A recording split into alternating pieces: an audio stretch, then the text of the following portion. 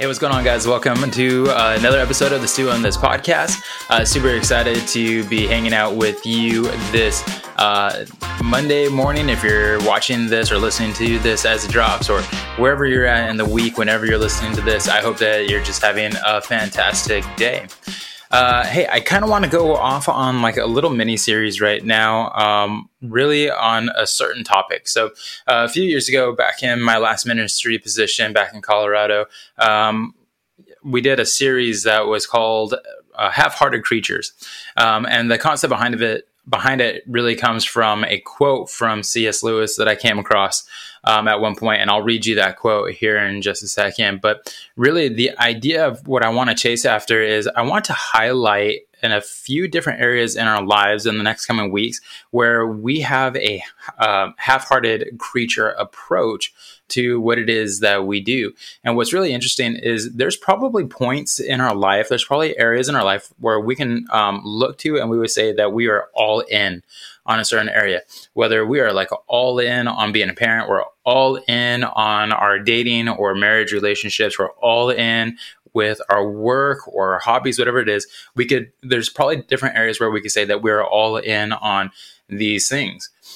However, the quote that we're going to be looking at really sheds some light on whether or not we can truly say that we're all in. Yes, we might be gung-ho about something, but are we ever truly creatures who are full-heartedly into something that we're devoting ourselves to?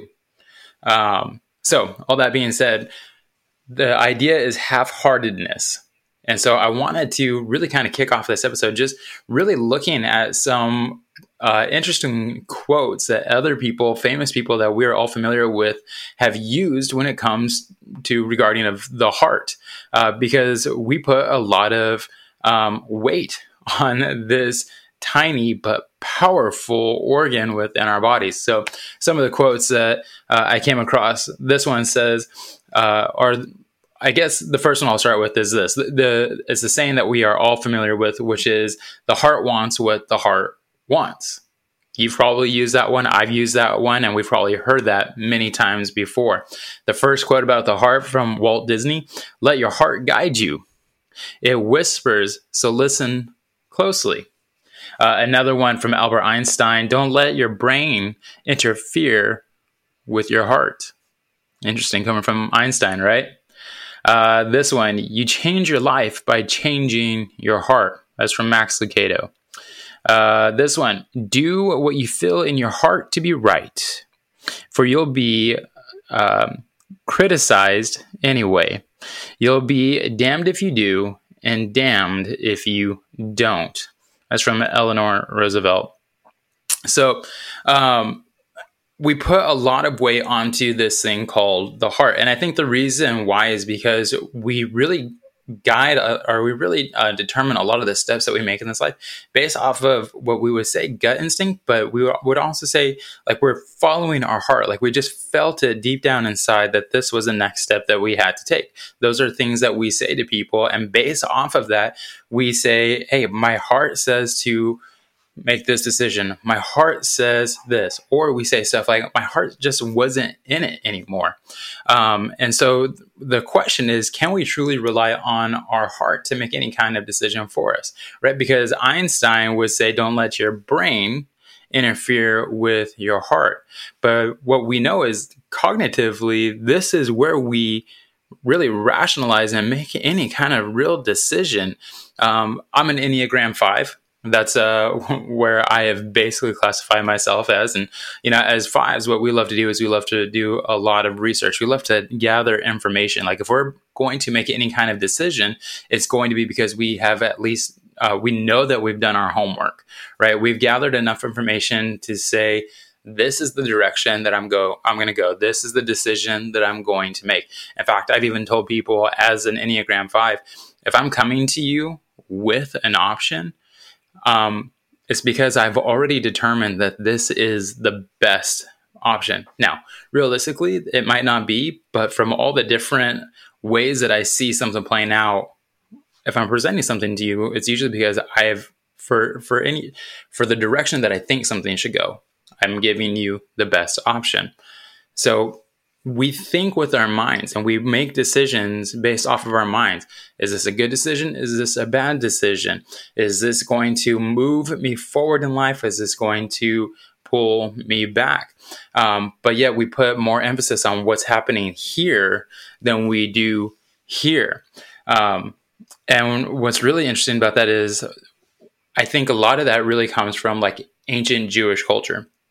So if you were to dive into the Bible, which we will here in a second, really the ancient Jewish culture the thought was that this is where the thought pattern to life happened. It happened in the heart. The cognitive thinking, the decision making, all that kind of stuff took place here, rather than it being a gut feeling or rather it being like a mental decision that was being made. There was a lot of emphasis that was getting put here.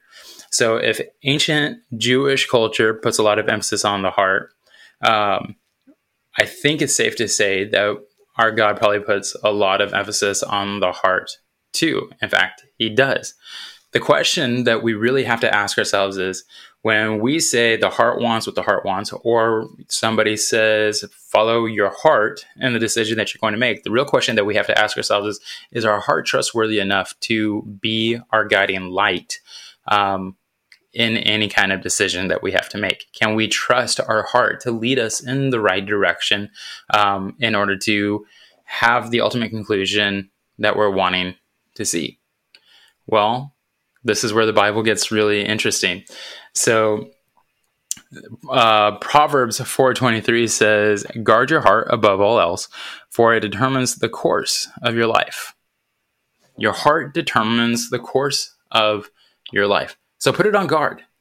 Be careful what you're allowing into your heart, and be careful what you're giving too much of your heart to, because it's going to determine the course of your life. If you're allowing too much negativity in, most likely what's going to happen is, by not guarding that heart, you're going to move in a direction that you don't want to go. But at the same time, if you're giving too much of your heart away, then you're putting it into a vulnerable position to be completely damaged, crushed, destroyed. So God purposely tells us in his word, above all else, guard your heart. And it's interesting that he says for us to guard our heart. Why would that be? Well, I think it's because of what Jeremiah tells us in Jeremiah 17:9. He says the human heart is the most deceitful. It's the most deceitful of all things and desperately wicked. Who really knows how bad it is? So you've got God on one side in Proverbs, and it's really Solomon through godly wisdom saying, above all else, guard your heart. And then you got Jeremiah on the other side saying, your heart is trash, dude. Like, your heart is deceitful. It is inherently wicked. Like, watch out. Do not trust it. And I think when you put those two things together, that's really where we begin to see the idea of really what God is wanting us to know about our heart. That on this side of eternity, our heart isn't what God designed for it to be. Like, everything about who we are and what we do, what we're about, is supposed to be to glorify and honor God. And yet this decision factor of our life, this idea of our heart that determines the course of our life, this thing is also extremely wicked. So when we're asking ourselves, can we truly trust our heart? Like, if the heart knows what the heart wants, or if the heart wants what the heart wants, can we trust that to lead us to the right things? Well, according to the Bible, no. And again, the reason why is because we do live in a sinful, broken world. Us, above all else, are wicked, evil, awful people. We will put our needs above somebody else's any given day. We are very selfish in our approach. Yes, there are good people. I'm fully aware of the idea that people do good things. In fact, Jesus would even say, when a religious scholar comes up to Jesus and calls him good teacher, Jesus says, why call me good? There is nobody good but God. So, in that sense, what Jesus is laying down for all of us is that there really is no such thing as a good person. There's just a person who does good things. So let's go back to the heart, because I really want to focus in on this quote that C.S. Lewis wrote down that was pretty impactful and meaningful to me, and which is really setting the course for where this podcast is going to be going for the next few weeks as we look at those different areas in our life where maybe we're not as full-hearted into something, or maybe we're a little bit more wicked in our approach than what we realized to begin with. So this is the quote from C.S. Lewis. He says, "It would seem that our Lord finds our desires not too strong, but too weak. We are half-hearted creatures, fooling about with drink and sex and ambition, when infinite joy is offered us. Like an ignorant child who wants to go on making mud pies in a slum because he cannot imagine what is meant by the offer of a holiday at the sea. We are far too easily pleased." With C.S. Lewis, if I were to surmise what he's getting to the point here, is that God has more for us. In fact, God has purposed more for us. And yet, because of our desperately wicked heart and who we are as sinful people, we continue to settle for less than what God has called us to. Again, we have to look at John 10:10, where Jesus says that he came to give us life and life to the full. But because we have an enemy who is constantly on the attack, we have to know the enemy's game plan, which the enemy's game plan is to steal, kill, and destroy. So I believe from what the Bible teaches us about guarding our heart above all else, and the fact that our heart is extremely wicked, what I believe is that we can take a quote like the one from C.S. Lewis and use it as a filter over our life to really begin to ask the question, man, where am I settling for less than life to the full that God has purposed for me? If God has called me to be a parent in this season, where am I settling for less than full? If God has called me to be a husband in this season, where am I settling for less than the full that God has promised me? In my work, in my hobbies, in my friendships, I have to begin to look at where am I settling for less than full in those areas, because God came to give us life to the full. He is offering us something better than making mud pies in the slum. Now, on this side of eternity, there's always going to be a lot of things that are going to fall short to the standard of what we were purposed for, because what we were purposed for is for heaven and eternity. So hear me out when I say this. The idea of stepping into the life to the full that God has promised us, it is hard work to get there. It's going to mean sacrifice on the daily and putting others before yourself, and stepping into hard moments when you're tired for the sake of making memories with your kids and loving on your spouse. It's going to mean making sacrifices, like choosing to set the alarm an hour earlier so you can get up and have an hour in just absolute quiet silence, just being able to spend that time with God, who wants more for you. I believe that C.S. Lewis is onto something when he says that we're half-hearted creatures.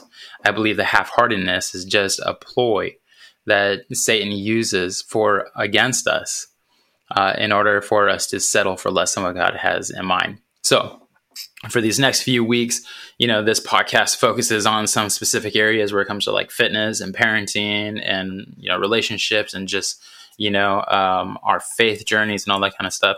We're going to press into those areas where we are settling for less, where we are really pushing and pressing into the half-hearted creature mentality rather than the person that God has called us to be. So here's my encouragement for you this week, especially as we start diving into this series of half-hearted creatures. It would be this: really start to take note in your life where you're settling for less. If I were to give a practical example of this right now from my own life, I can't tell you how many times I have gotten home at the end of the day just absolutely tired, and just wanting to sit back and relax and do absolutely nothing. And so instead of getting on the floor to play with my girls or offering a helping hand to my wife, who I know is also tired, especially being at 33 weeks pregnant at this point and working a full-time job, I'm refusing to lend a hand or get on the floor and play with my girls because of my selfish desire of just wanting to relax.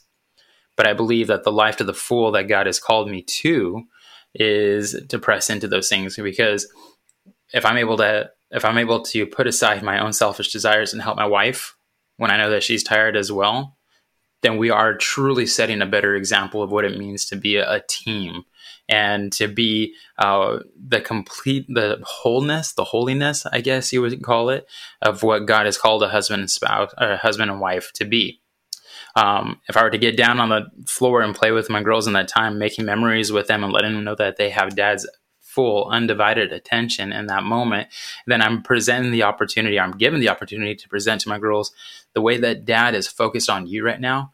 This is how God always wants to be in your life. And this is how God is in your life. He's always present with you, and he's putting you first and above all, and he wants to spend time with you. These are discipleship opportunities that are awarded to us, but as half-hearted creatures, we never step into them because we're looking out for our own desires and our own selfish needs. So take note this week of areas where maybe you are settling for a half-hearted creature mentality. And then as we move through this series, hopefully I will give you some simple low-hanging fruit handles on where you can step up your game in those areas to move closer to being a full-hearted creature, the full-hearted creature that God has always wanted and designed us and to be, kind of moving back towards Eden, moving towards paradise, moving towards heaven, bringing heaven to earth, by pressing further into being just a Christ-centered individual and doing everything that we possibly can to be that salt and light that he's called us to be. So again, your homework assignment, if you choose to accept it for this week, is to take note of all the different areas. Maybe this is journaling at the end of the day where you settled for half-hearted creature mentality. That's your homework assignment. And then my prayer for you this week is that you will become more aware of those areas, and you'll begin to start working on those things, being more intentional and trying to set a new standard. But I'm excited for this little mini series. I honestly have no idea how long it's going to go for. I say mini series, but there are really so many different areas in our lives where we do this all the time. But I just want to highlight some of the different areas in our lives where we do this, and I'm hoping that it'll just be a blessing to you. So go out, be a wholehearted creature this week, and hopefully that wholeheartedness is towards life to the full that God has promised to us, and pressing further into the plan and purpose that he has for your life. If you want to get connected with me at all, you can email me at stuonthispodcast@gmail.com, or you can reach out to me on any social media. All those links are going to be in the show notes. But until next week, be blessed.